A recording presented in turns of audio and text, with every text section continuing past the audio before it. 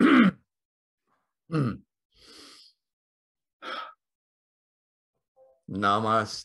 and in Lak'ech, and welcome to this episode of One World in a New World. I'm your host, Zen Benefiel.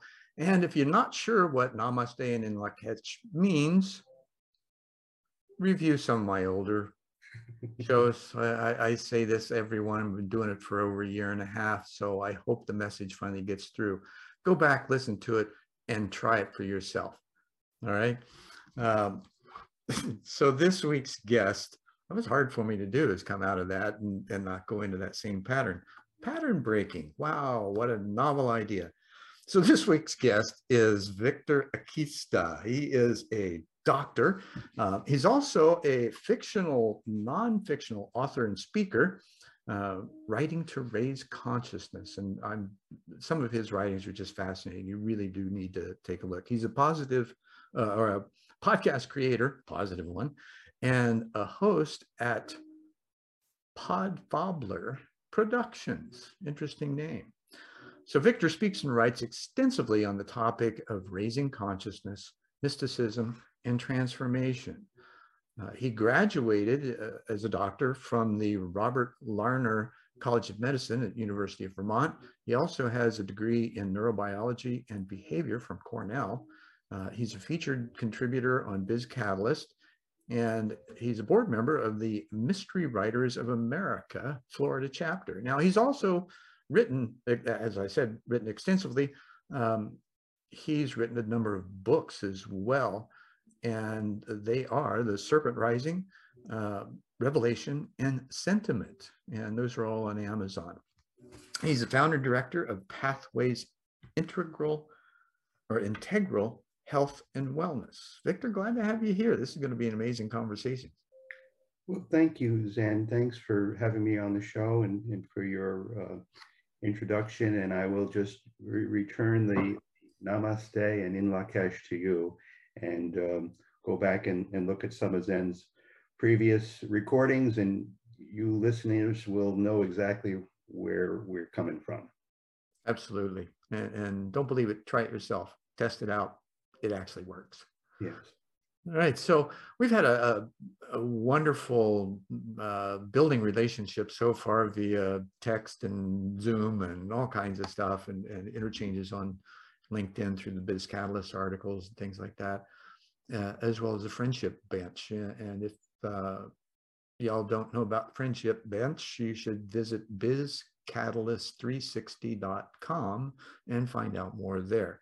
It's a wonderful group, a psychologically safe and intellectually humble environment to just explore yourself and others, which is kind of how we first met.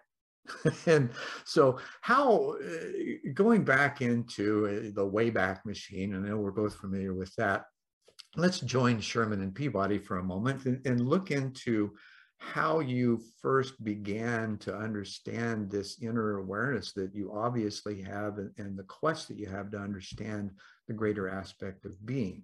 Now, I know when you were younger, that didn't come through that way because we don't have the vocabulary or understanding for it yet. But how did that come about with you, and what were you going through in your life at the time, and how did you engage that understanding? Yeah, so I appreciate that question.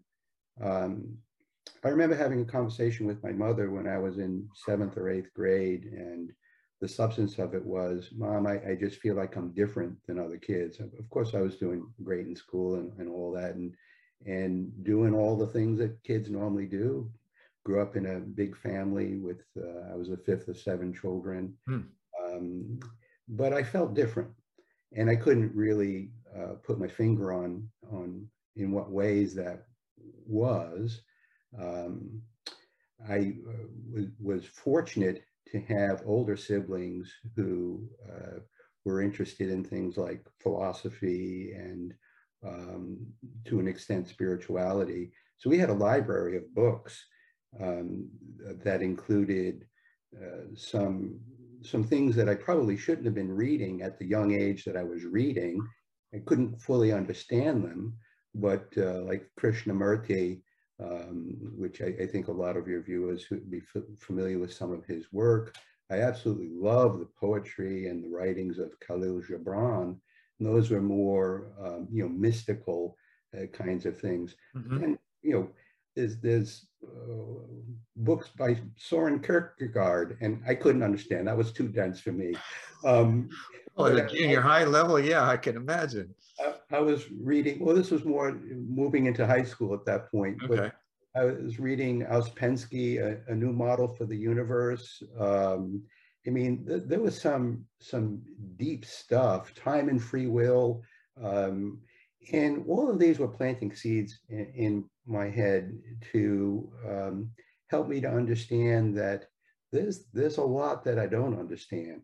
Mm-hmm. But Let me ask you a question. In that, so this is the outer activity. What was going on inside of you in that process? Inside of me, I wanted to have a better understanding, not only of myself, but of reality. But as the Buddhists say, our challenge in life is to find our song and sing our song. I hadn't found my song yet. And I went through a very traditional program of training to be a doctor in internal medicine. I did a fellowship in preventive medicine. I was very interested in health and wellness, but I understand that now from a different perspective, retrospectively.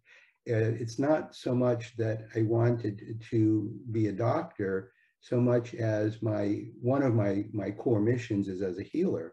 And this was the chosen avenue to have that song sung. Sure, I can totally relate to that myself. I started college in a pre-med program. Two reasons. I wanted to be a healer. That was the only direction that I knew. And my uncle was a general practitioner for our village, if you will, small town. And I just loved his attitude, his bedside manner, the ability that gave him to help others. And yet there was still, like you say, something missing. This was the allopathic, external, more modus operandi, rather than the real healing, which is what happens within. Well, you're segueing into the comments I wanted to Not that I'm sensitive or anything. Yeah, well, I too had an uncle, and he could have been a role model for Marcus Welby, MD. I mean, it was that family physician and the warmth and being involved in people's lives, and that was very appealing to me, and I wanted to experience that as a practitioner, as a provider. Of course, medicine changed a lot, but the whole model of care that I was trained in has severe training bias that goes with it, and it's similar to if all you have is a hammer, everything looks like a nail. I realized during my practice as a primary care physician that my training was very inadequate, and that there were alternative ways of approaching health and healing that I needed to understand. So I read and I learned a lot about Chinese medicine. I learned a lot about Ayurvedic medicine. I learned about other things that were maybe not so mainstream. I got trained as a level 1 Reiki practitioner. I was very interested in energy-based approaches to care. But any technique, whether it's massage or Feldenkrais or whatever, chiropractic. Of course, there was a antagonism towards chiropractors from the way that I had trained, that they don't know what they're doing. Except I saw chiropractors because I was having a lot of back trouble, and I thought they were great. And I thought they had something to offer that I didn't have. Well, now that point right there really brings up the essence of it, is that the direct experience, right? We often tend to, especially if we ascribe or have been, as you say, trained in the allopathic style, which is missing a lot of what you reference and the majority of what you reference are ancient technologies for healing and the practice thereof. But we tend to kind of have that cognitive bias, if you will. Yeah, well, yeah, I wrote a chapter in one of my books about integral health, and it traces the birth of Western medicine as really coming from the world view of modernity and the scientific method and so on and so forth. But the pre-scientific methods, faith healing, botanicals, other approaches which are pre-scientific, well, they've been around and they work. Yeah. But yeah, even the psychospiritual technologies that here that had been referred to as shamanism. Yes, shamanism is certainly one of those, an aspect of shamanism for healing and so on. Absolutely. But recognizing these limitations and my exploration of other approaches led me to write my first book. There was one book using integral theory. I'm a big proponent of integral theory. I don't know how many listeners are familiar with that, but it's a perspective of multiple perspectives. It's looks at those different perspectives and their relationships, both inter and intra relationships. So it's multi-perspectival, multi-relational. Isn't that known as the Beck-Graves model? That's one of them. Yeah, yeah. Well, spiral dynamics overlaps a lot with integral theory. There's a lot of aspects to it. But if you think in terms of Hegel and his dialectic, you have a synthesis on one hand, a thesis on one hand, and an antithesis on the other hand, and those seem to be in opposition to one another because they are. In healthcare, the Western scientific approach is highly reductionistic. We take a set of signs and symptoms, we reduce that into a diagnosis. We have scientific studies that tell us how to treat that diagnosis, and it's totally dehumanizing. Kind of like the DSM-4 for psychological challenges. Yeah. Or the DSM-5 now, I guess it is. Yeah, well, we'll create a DSM category so that we can use a pharmaceutical to treat. Anyway. That's just so wrong, man. The holistic approaches are, sort of the antithesis. And if you think of a Hegelian dialectic, the synthesis is to say, no, there's truths in both of those. We don't have to reject them because they approach things differently. So let's look at the synthesis. And that was sort of the framework that I was using in this self-help book to help people understand their health from a somewhat different perspective.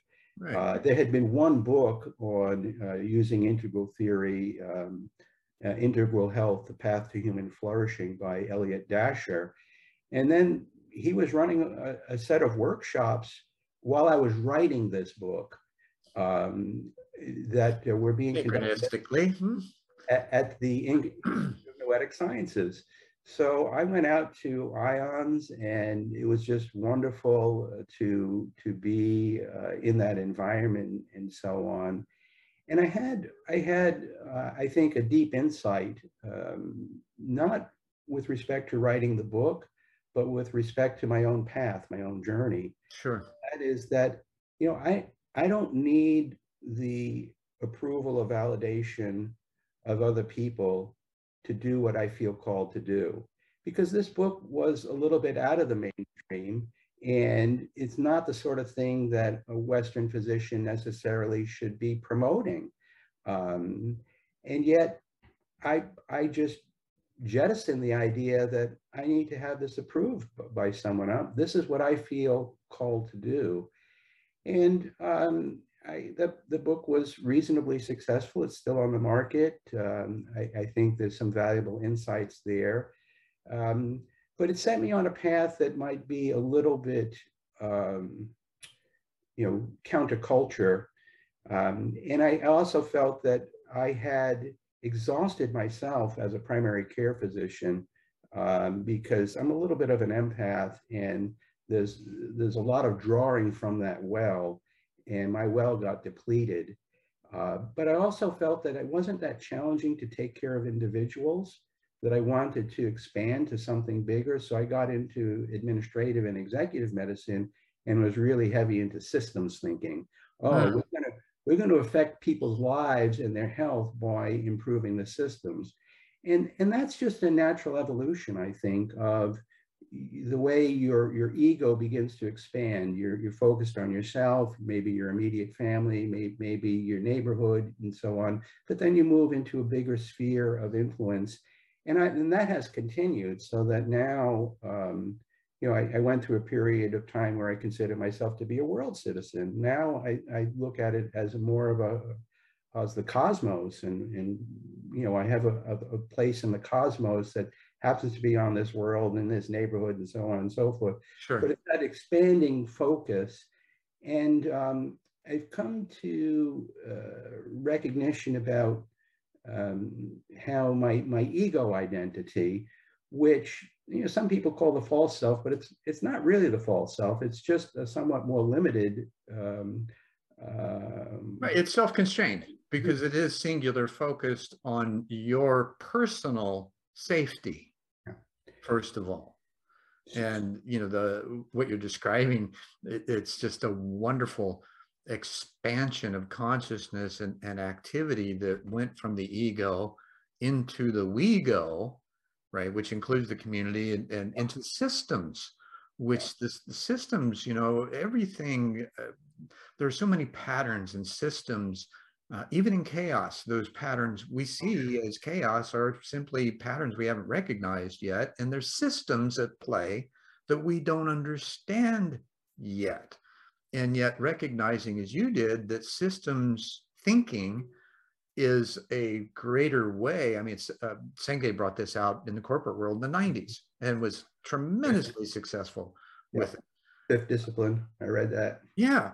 And I was involved with cohort of his, Otto Scharmer, with an MIT program called Transforming Business, Society, and Self, which takes those same principles and turns it into a process. Yeah.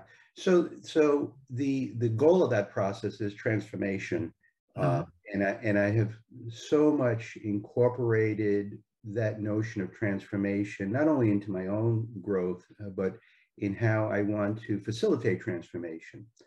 But getting back to my story, in 2008, I crafted a statement of purpose. And I can read it. It's relatively short if you think readers would be interested in that. It's interesting. You mentioned world citizen earlier, and my first thought went to Kai D, who played Wo Fat on the original Hawaii Five-0. He had a doctorate in theology and ran he was a rector for Dallas Sanctuary here in Tempe. And he has a decree for world citizenship. Really? That he read on I think he was my second guest. This was back in 1990. Oh, okay. Well, I think that's in the archives. Yeah, it is. And y'all can go back and look and find it. It's there. So please share yours. Yeah, so this is what I came up with. And it really comes from a different place than the mind. It comes from the heart. I said, a vision of who you are. This was the finding my song. And how do I sing my song? A vision of who you are flows primarily from your heart space. Who am I? What is my mission? What is my purpose? I am a healer. As such, I strive to make people more whole. I am a teacher guide. As such, I strive to bring people to places of better understanding. I am a seeker of truth, for only in truth is there freedom. I am a catalyst who desires to promote growth and transformation in others and facilitate their journey to reach their full potential. I am a wellspring of love to refresh and renew. I am light to dispel darkness. I am a steward of my body and of this earth. I am all these things in service to God and humanity. I am all these things, and so are you, for we are one. I hold myself accountable to be all that I am. It's a favorite expression of mine, be all that you are. Yeah, well, that's kind of like what I've got in parentheses for my title. Yes, right? I love that. We are. I am, we are. I've told you that. I really like that. There's a lot underlying that. There is. That resonates for me.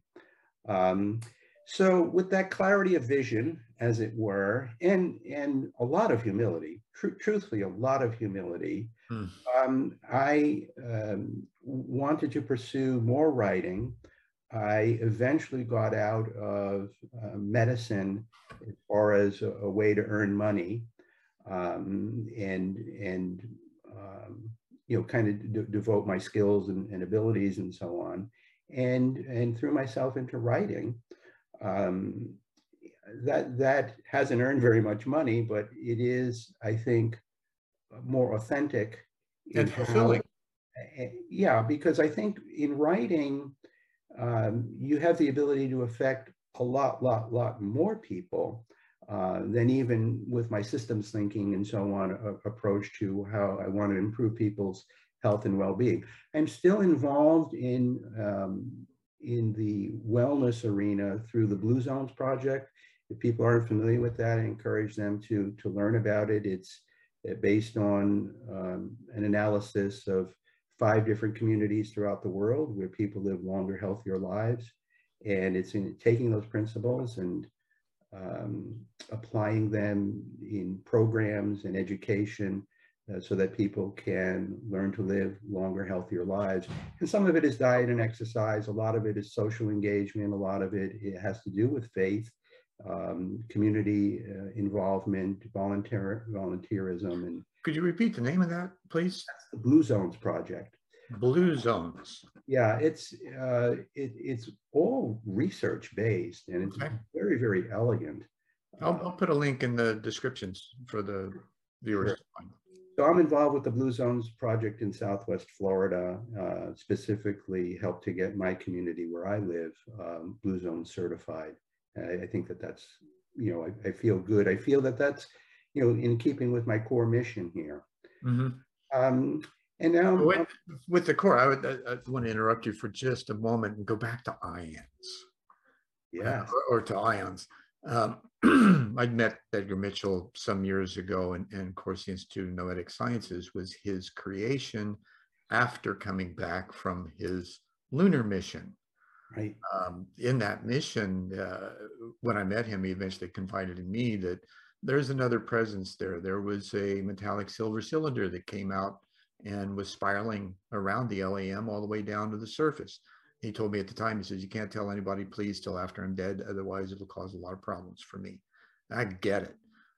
And yet he came back and put this organization together and drew the people that really have made a huge difference in a lot of lives.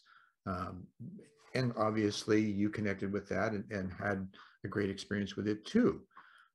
So how do these kinds of things relate to this shift in how we participate in life and the direction that you found?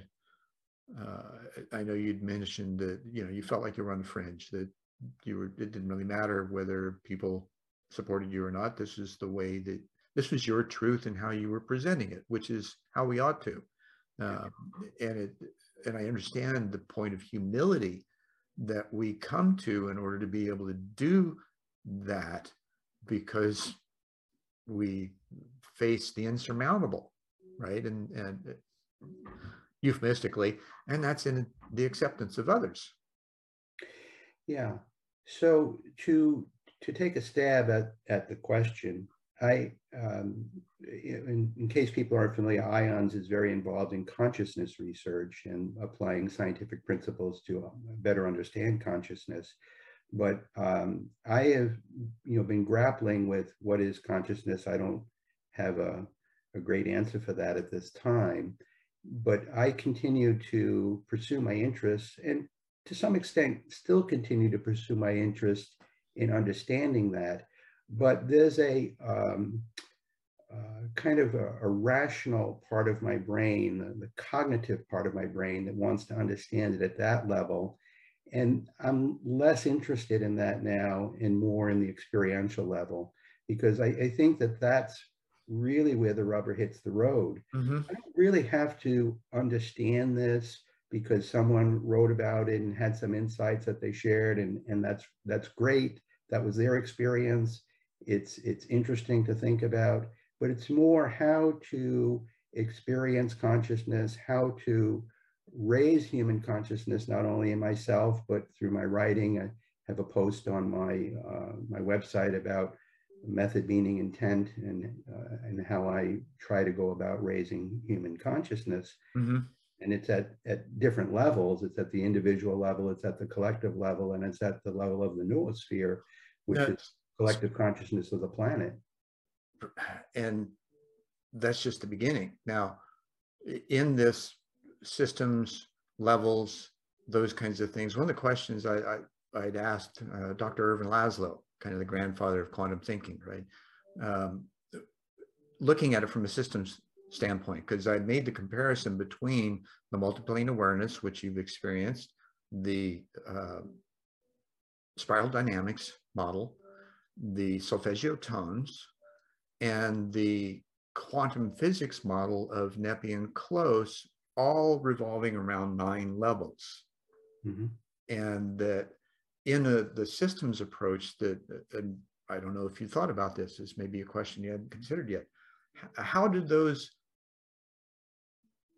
at least 4 models, compare in the stepping down of the energy of oneness to the individuated self? Yeah. So is that gut level experience? Because you talked about finding it, your mission and vision in the heart space, right? Then so you've put that intention out to the universe.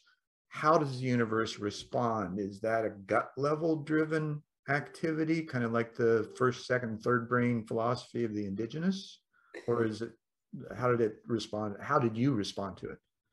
Well, first is the recognition that consciousness, which I view as having the unmanifest aspect, the unmanifest universe, formless, and the formless, and then the manifest universe, multiverse, whatever, and that those are, that energy is involved there. I like to think of that energy as love. But there is a stepping down of vibrational frequency, if you will, or condensation of energy that goes from these higher dimensions, and 9 is fine. I don't know if that's the right number. I've heard 13, but you know, it doesn't matter, because conceptually there's a notion of our oneness of being going through a stepwise series of moving to lower and lower vibrational levels. Mm-hmm.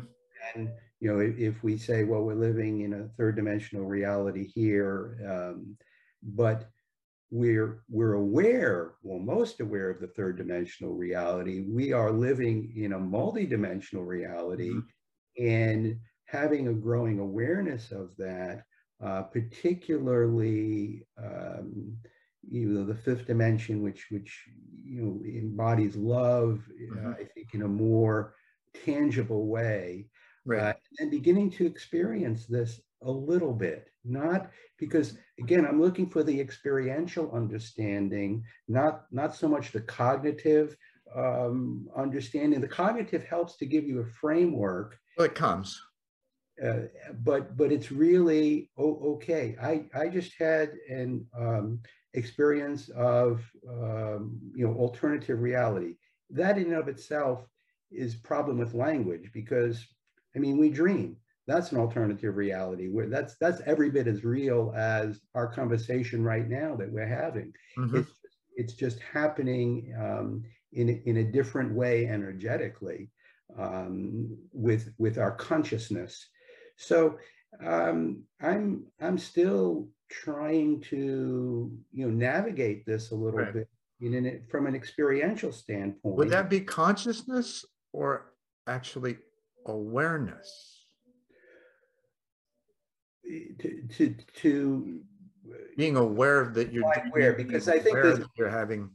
There's a relationship between consciousness and awareness, mm-hmm.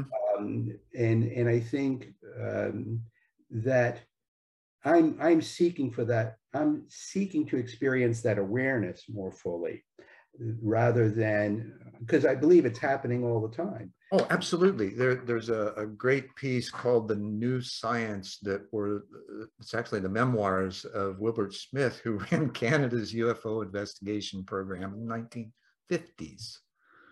He had conversations with what he called people from elsewhere. One of the things that well, there were three things that really struck me and resonated fully. One, we start with a point and our awareness determines our reality. So that's the condensation into that point of light, and then coming from there. So that's essentially the 0 dimension. And if you start from there, then there are 13, because we're on the third, conceivably fourth, and then the other 9. Okay. So from that perspective, then they state that we don't understand nothingness. And that's the basis for their science and system of understanding, millions of years ahead of us. And the third thing was that their concept of time is the measurement of the change in entropy. Right. And I actually had drawn that conclusion myself. I hadn't read that anywhere, but that's because I struggle with trying to understand time. And that was the way that made sense to me.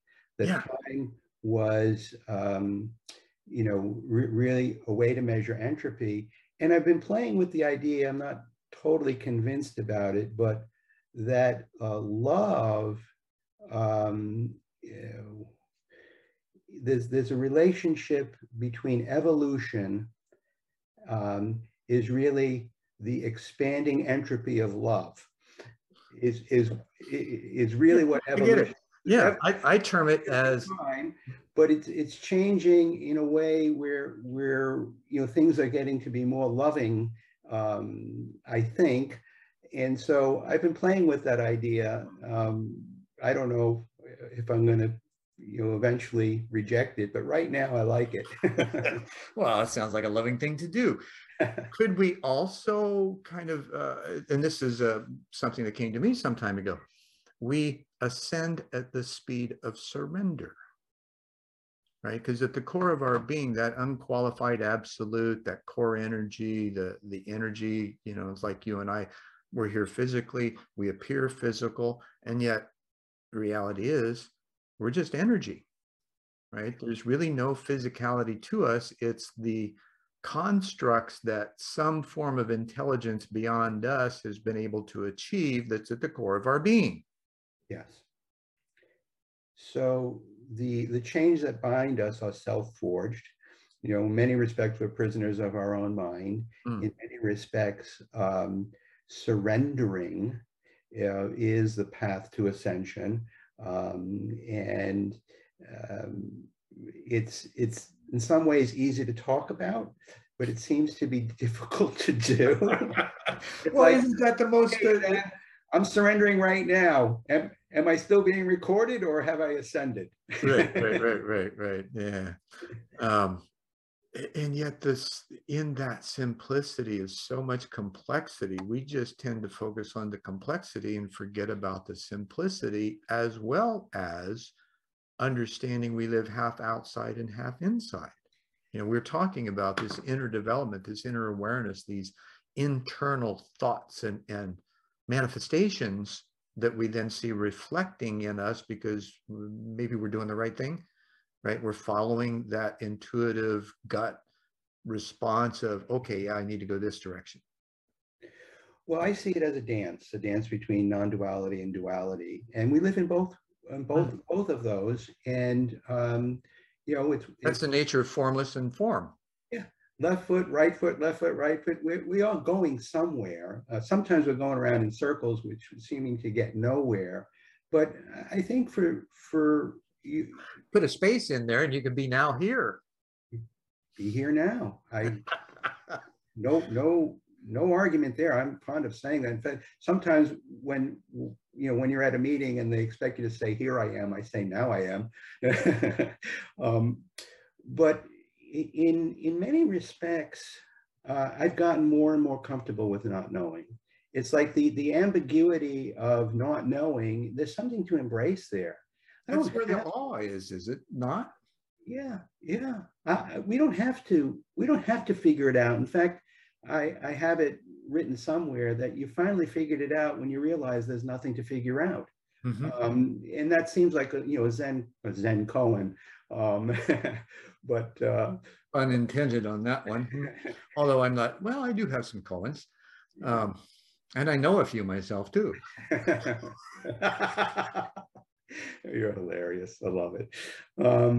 So, it's a dance. We're on a evolutionary journey, I think, individually, collectively, planetarily, and so on and so forth.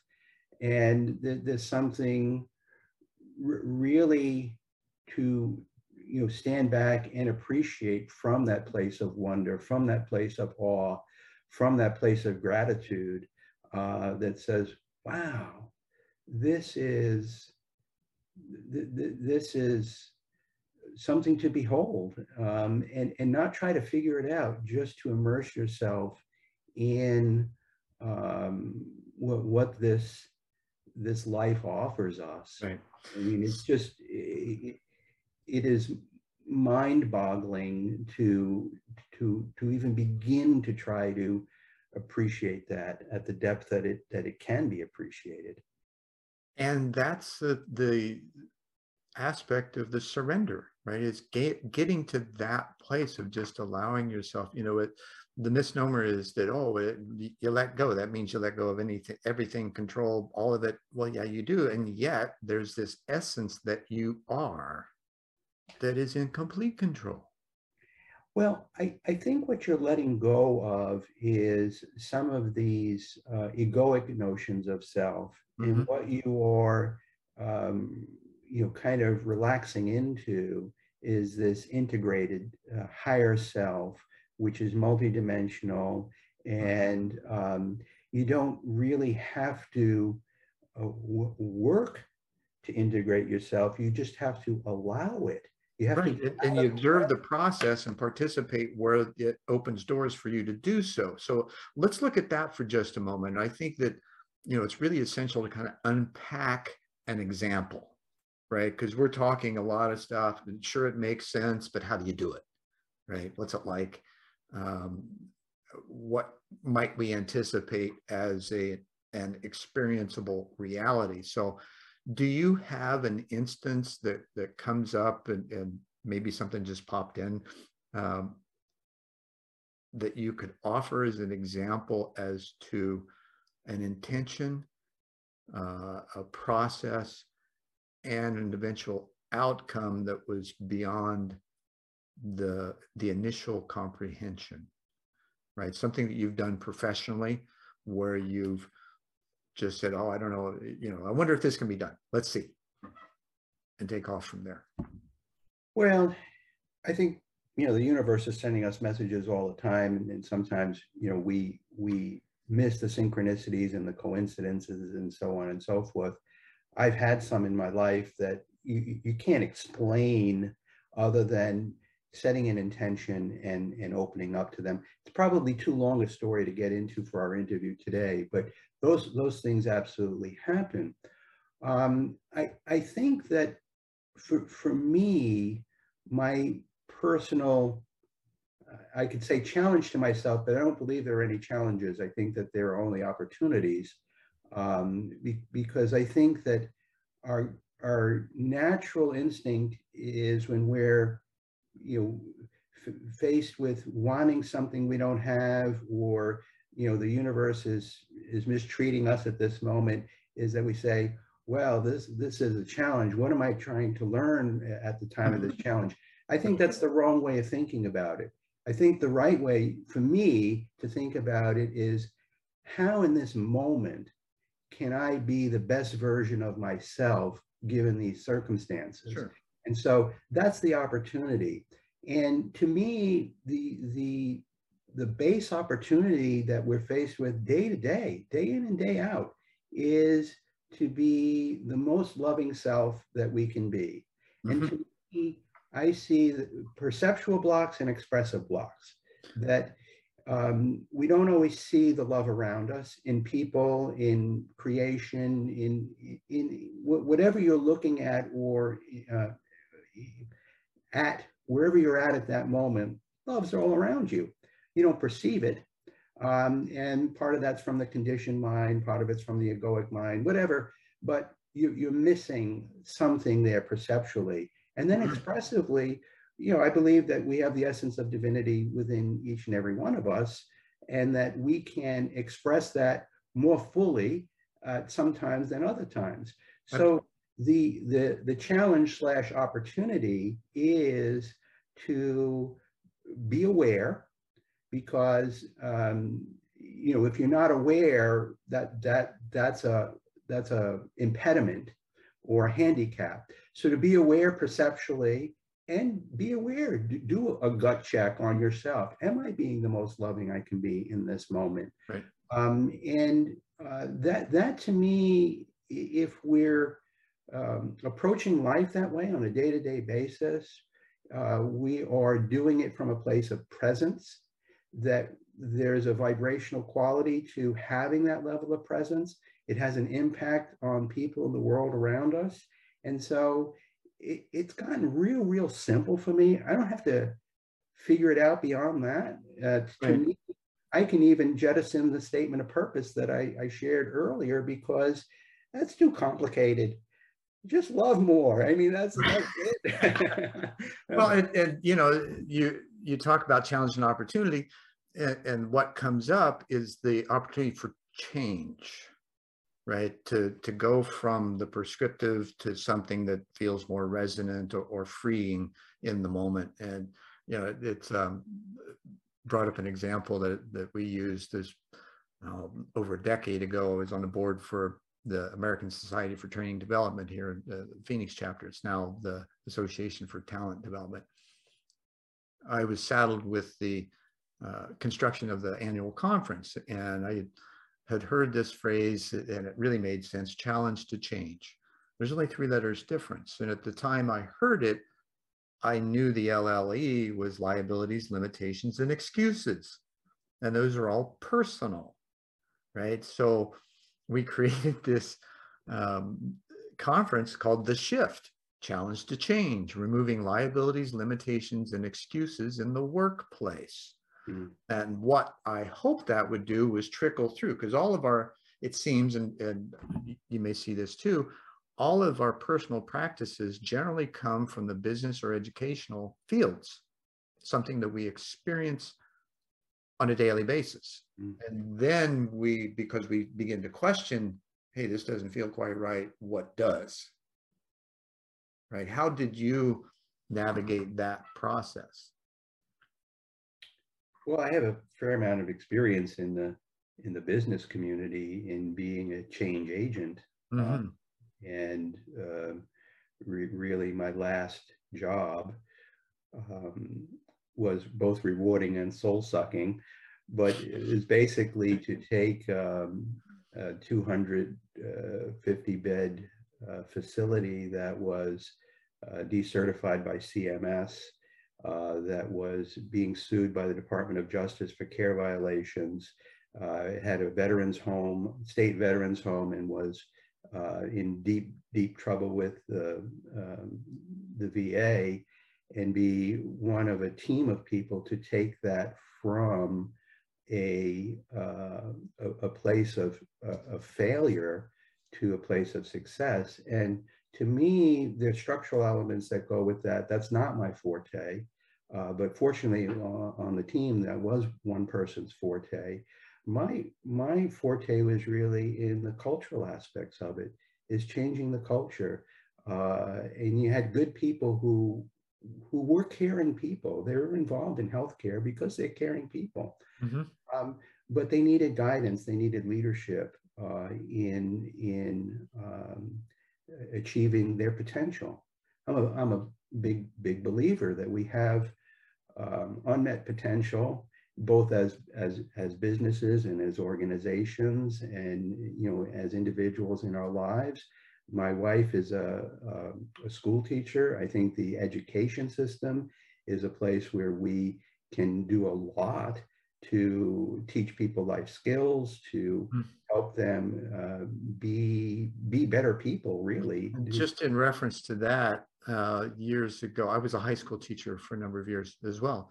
Um, Regular ed, special ed, residential treatment centers, at charter schools, full charge of the curriculum.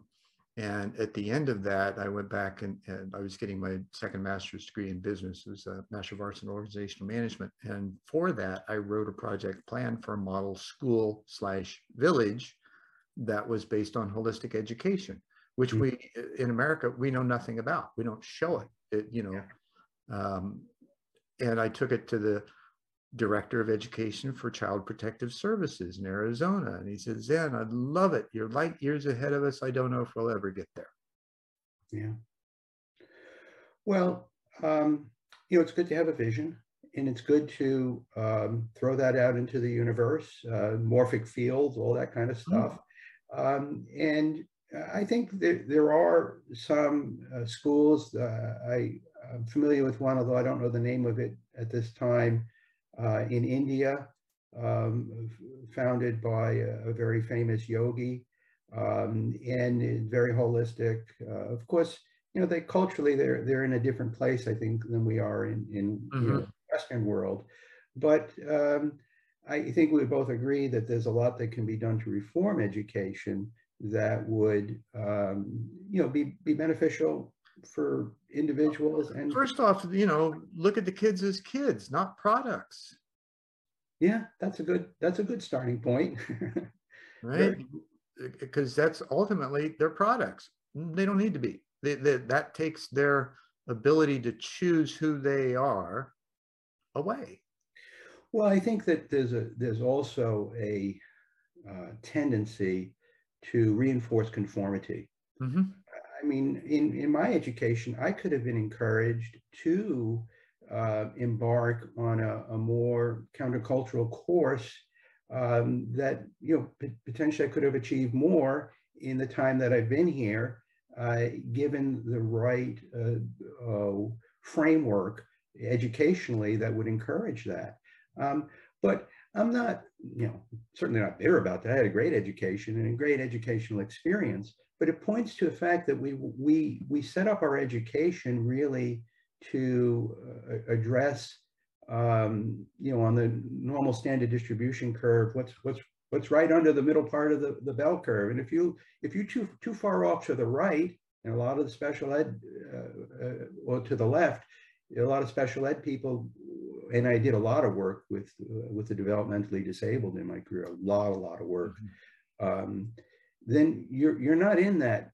But if you're on the other end of it too, if you're gifted, we don't really have the kinds of resources for bringing out the strengths in the gifted children. Yeah, the brilliance is often put under a bushel basket, right? And the challenging, I know for me, and you probably did too, and my parents didn't even tell me on my 30s what my IQ level was when I was tested, for fear that I would become an egotistical, son of a bitch with it.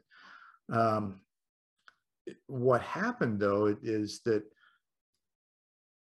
and you may have experienced this too, there was this sense of being on that third or fourth or maybe even fifth standard distribution element, right? Where you're so weird that people don't know how to understand you, let alone work with you in some fashion that honors and accepts and acknowledges you. Yeah, well, I can relate to that very much. I won't share with your viewers here what my IQ is, but it's pretty high. I'd like to think my EQ is pretty high too, because I actually think that's in many respects more important in life. Is such an important metric to not only to be aware of, but to help people make progress, because they're so shackled in a way if your emotional intelligence is low, and it can Right. be brought up. Well, and it can, and generally, if I can offer something that in those situations like you and I have experienced, we chose to go a different direction because we could. We were aware of our ability to choose early. For those who don't, they get inundated with the labels, the categories, the judgments, the criticisms, the being outcasts and social misfits, that they never develop the social skills of which the EQ is a primary factor. Right, right. You know, because you're just a. Can I use obscene language on this program? Yeah, who cares? Yeah, I mean, you're just a fuck up. Yeah. I mean, so you're, and yet there are so many examples of these brilliant people who dropped out of school. Albert Einstein, you know, working in the patent office there. Ted Turner. Ted Turner, you know, boy, the list goes on for people that we recognize. Yeah, these are brilliant people. And I'm not saying I'm in that category, but we have a ways to go in improving our education system, but in helping people to reach their fullest potential. Because in a way, I think that that's something that we all aspire towards, is maximizing potential. You know, as a parent, you want that for your child, but as a society, shouldn't we want to encourage our citizens to, you know, meet the full potential that is within each and every one of them, and be working diligently to do that? Well, this is where those other organizations that we were talking about earlier, and the early ability of those who had the wherewithal, the resources, the intelligence to set up the early systems from which, you know, Industrial Revolution and Dewey being, you know, one of the main proponents of our educational system in America today. And that was simply to create factory workers, to give them enough education to where they could go to work and produce. Now we're at a point where we need to have enough education to learn how to heal ourselves in the world. Yeah, it's sort of the you know, the commodity, students as a commodity to maximize their productivity for supporting a consumer-based materialistic world. And you know, you can say, well, I guess that worked a little bit, or maybe a lot of it, but it's not working now.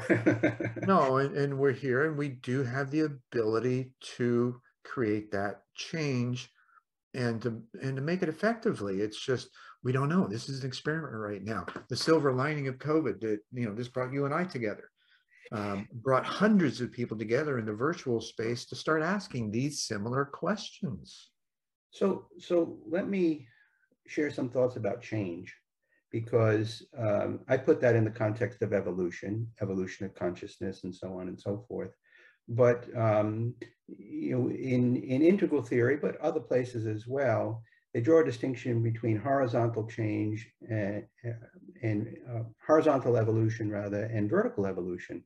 So if we look at the evolution of the automobile, changing from a carburetor to a fuel injector, that's an example of horizontal change. It's an incremental thing. Vertical change, though, is, well, we've replaced horses and buggies with these powered, engine-driven mechanical devices to transport you. So that's a vertical evolution. That's a shift.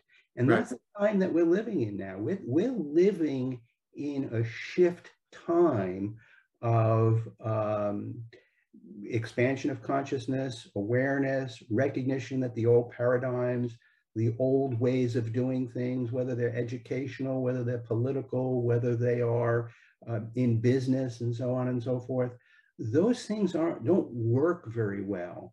And modernity's taken us far. You know, post-modernity's taken us somewhat far, but it's that dialectic that I was talking about, you know, thesis and antithesis. Mhm. There seems to be too much opposing ideologies there, but then the synthesis of that postmodern, and you can say integral falls in that category. I mean, there's something ego satisfying about saying that, but take the labels off, because labels in and of themselves are limiting. Exactly, and this is what happened. Labels. I'm sorry, you just triggered me, right? In a good way. And that was that in an interview I had on the Jeff Mara podcast, I was asked, because I've heard voices since I was a kid, and Jeffrey Mishlev even interviewed me about that, and gained great credibility from that as well. But Jeff asked me about this voice that I'd been hearing, and who is it? What have I ever asked who it was? What his name? No, I didn't. Why? Because it resonated. I didn't have to. It gave me what I felt at my core when I needed it. Yes. And so why would I want to say decimate it with a label? Yeah. So if I was interviewing you now, I would ask you about that resonator. I call it a truth resonator. Yeah. But where does that come from? I have my own ideas, and I'll share them, but I am interested in hearing your ideas. Oh, I'd love to answer it. It comes from the core of my being. It resonates, starting in the gut. And I would say if that were the core center, and it just resonates everywhere through my entire being. There's no distinction of different areas that have been left out. See, I like to think of knowledge as this secondary knowledge that we get from other people's experiences. We read about it in books and so on and so forth. They tell us and so on. And that's one type of knowledge. Then there's the experiential knowledge, which we touched upon earlier in the interview. And that's a more potent type of knowledge, because it eliminates the BS. It's drawn from your experience. But then there's this, and I think it's in the collective consciousness and unconsciousness, this intuitive knowledge. This stuff, it's like, hey, I don't know why I know this is true, but this is true, and I'm going to listen to it. And that to me is something that we need not only to be more open to, but be willing to talk about in conversations with one another. That doesn't make you weird. That means you're tuned into something authentic. It's authentic. That's the perfect word for it. I just think that that's something I don't read about very much. I think the Gnostics, they had that appreciation. What is gnosis is this true knowing, this knowledge. I think that the whole idea of ions and noetic, it's like, no, this is deep knowing that goes beyond reading about, or goes beyond experiencing. It is within the true core of you, both mind, body, all three, mind, body, and spirit, because we are we're spiritual beings having a physical existence. But if you buy into, and I do buy into the notion of embodied spirituality, this vessel in and of itself is a spiritual expression. It's almost artificial to say, well, the body isn't as good as the mind and is not as good as the spirit. I mean, it's all one package here, and it's embodied spirituality. It is, and I'll validate, corroborate, resonate with that. And my personal experience as a teen, when I prayed to know what truth was, and I was asked to die and was willing to die for it. And then the following week I was asked, and I ended up in the white light and beyond.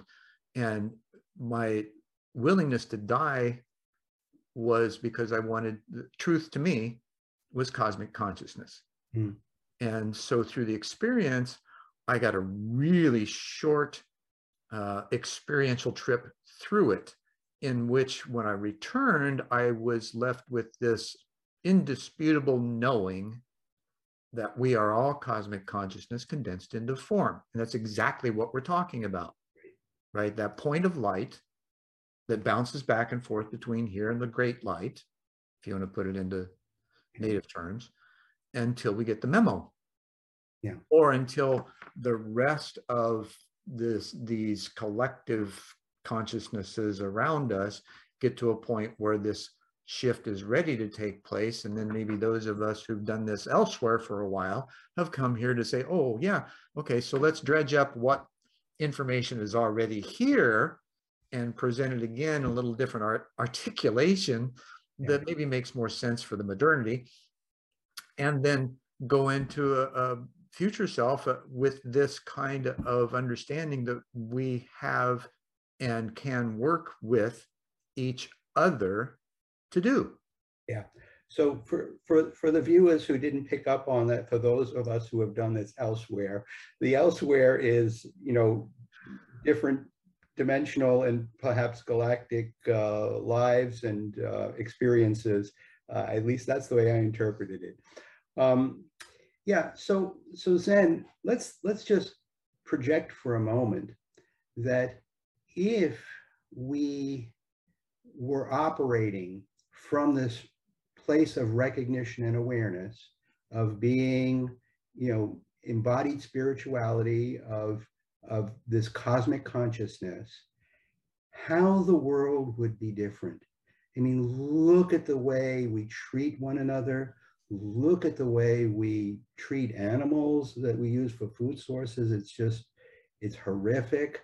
Look at the injustices that we seem to be inured towards. You couldn't tolerate any of that because it would be so contrary to that awareness and that reality. And I do think that we are headed in that direction to the, you know, what some people call Homo divinicus, Homo sapien 2.0, you know, Homo illuminatus, whatever. Yeah, Marx Hubbard called it the Homo universalis, I think. That's another term. Yeah. I do think that's the direction we're going, and that makes me optimistic for the future. And yes, these are growing pains that we're going through, and it is uncomfortable, but let's not lose sight of, you know, humanity's made a lot of progress in the time we've been on this planet. And when you look in these big time scales, you could see that progress. And so I think there's reason to believe we're going to continue to make progress. And absolutely, we're going to make that vertical, you know, shift, as it were, to that state where our potential as human beings is more realized. I think we'll be telepathic. I think we'll you know, reject. I think we already are. The violence and well, it will be more in our awareness. Yes, right. But we'll be there.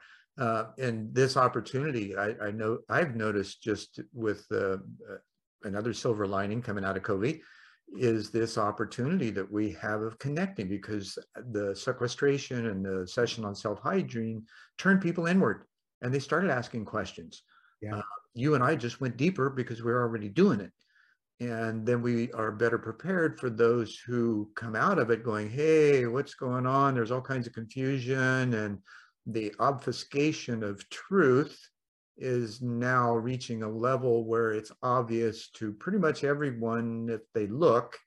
And now what, right? Where do we go once we understand the truth of what is? All these patterns and processes you were talking about that lower level human development entertains, then what? What's next? How do we learn to be that individuated form that's a thread in the tapestry, and we learn how to nestle in or dance with the other threads in a better fashion so the tapestry actually looks beautiful instead of cacophonic?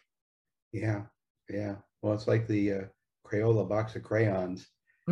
Colors, but all, you know, all getting along just fine in that box. Right. And it's not a paint by numbers game, although it could be if we understood what the true mathematics of the constructs of reality are. Well, that would be maybe a discussion for the future. Yeah, the mathematics, the sacred geometry, the some of the maybe quantum dimensions. Mhm. Right, right. And as you know, and I know, just having this conversation, the words ripple through the thoughtmosphere, and others of like resonance, if you will, or near like resonance now have access, and it will filter through, and at whatever subtle moments appropriate, it'll enter their consciousness because they're questioning. Yes, yes. Well, I kind of think in many respects it's more important to have the right questions than the right answers, Absolutely. because that, you know, that process is one of curiosity and investigation and exploration. I think exploration is really Mm-hmm. is the best way to describe that, how that opens up a door. Right. Otto Scharmer and his theory U process calls it co-presencing. Right, where you as the group you choose to just be fully present with the question. Yeah. But you're right, and you're right. That question is more important than the answers. Yeah, and have you ever participated in a Bohm dialogue where there's a lot of silence, but it's basically a shared collective consciousness of the group, and then when someone, you know, has something they feel compelled to share, an insight or whatever, they say it. Yeah, And glad you mentioned insight. thinks That yes, I have, and not by that name, but definitely the process. James Redfield writes about it as the third discipline in the Celestine Prophecy, where you don't speak until you feel compelled to from within. you want to know something that is just a little curious synchronicity? Yeah. I just read the Celestine Prophecy. It's the Well, how perfect. that I read.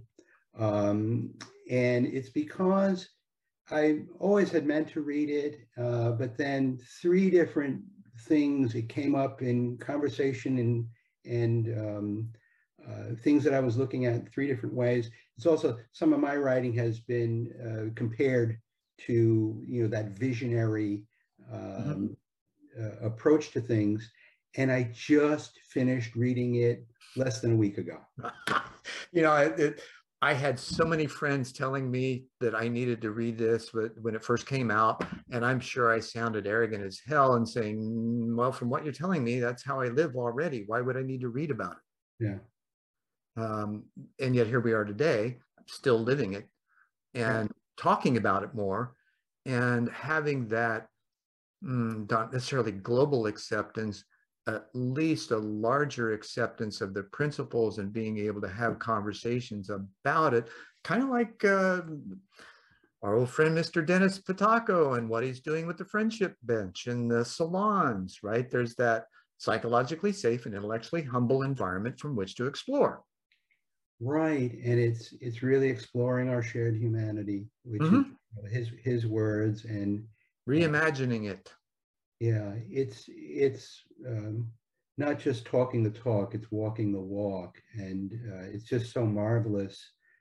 You know, the structure or the space that he's created, and the people participating in that space. It really is. It's inspirational. Yeah, yeah, and hopefully it'll be duplicable across others that have the same kind of inkling and have access to networks that Dennis doesn't, and we can have you know, multiple points of order, if you will. Speaking of points of order, we're coming to a close of our time, and I'd like to ask you one last question. On a very practical and pragmatic level, what kind of advice would you offer to those who are considering questioning their own reality? I will I'm so pleased you asked that question. I was hoping that you would, because this is what I wrote a good number of years ago, and it's my advice. It keys off a little bit of what I was talking about before about perceiving and expressing love. So this is my advice. Be filled with love. Let it overflow. You are a fountainhead of love. Do nothing to restrain this, to hold it back. Do not try and parcel out your love. Can you contain the air, the oceans? Why would you want to try? So let it be with your love at all times, under all circumstances. Love with the fullness of your being, because that's who you are in the essence of your being, a creature of love. You are happiest when you are the most loving, because at those moments, you give expression to your being. Express yourself more fully. Now that resonates, and I know it will with the audience too. Hopefully, don't test it, do it. Or you can test it because you're going to learn how to do it. But just allow that process. And wonderful words, Victor. I totally appreciate and honor and love our conversation today. Oh yeah, this was fun. But it was deep and meaningful, and you know, I appreciate your giving me the opportunity to have this conversation together with you and your viewers. And as always, it's an apocalyptic chat, right? We uncovered a lot of knowledge. Well, yes, but most people don't really know the true meaning of apocalypse, apocalyptic. So I will just share that it's not the notion of the end of the world. It's from the Greek apokalypsis, and it means to disclose, to reveal. And that's what this conversation has been about. It's been an opportunity to disclose and reveal together. Would you agree? Did I Absolutely. hit that on the head? Absolutely. It was a state of vulnerableness that we were able to achieve because we were in love. Whoa. Just thinking of the Beatles song, you know what I mean? Yeah, exactly. All right. So all we need is love. Absolutely. And again, I thank you so much for the time, the effort, and the love that you put into your work and others too. Thank you, Zen. Thank you for who you are and what you do. I mean, I'm deeply appreciative of, you know, of you and what you're accomplishing and sharing and doing. So it is truly an expression of yourself. Namaste, in Lak'ech. And namaste and in Lak'ech. And thank you for sticking with us through this episode of One World in a New World. I'm your host, Zen Benefiel, and I will see you next time.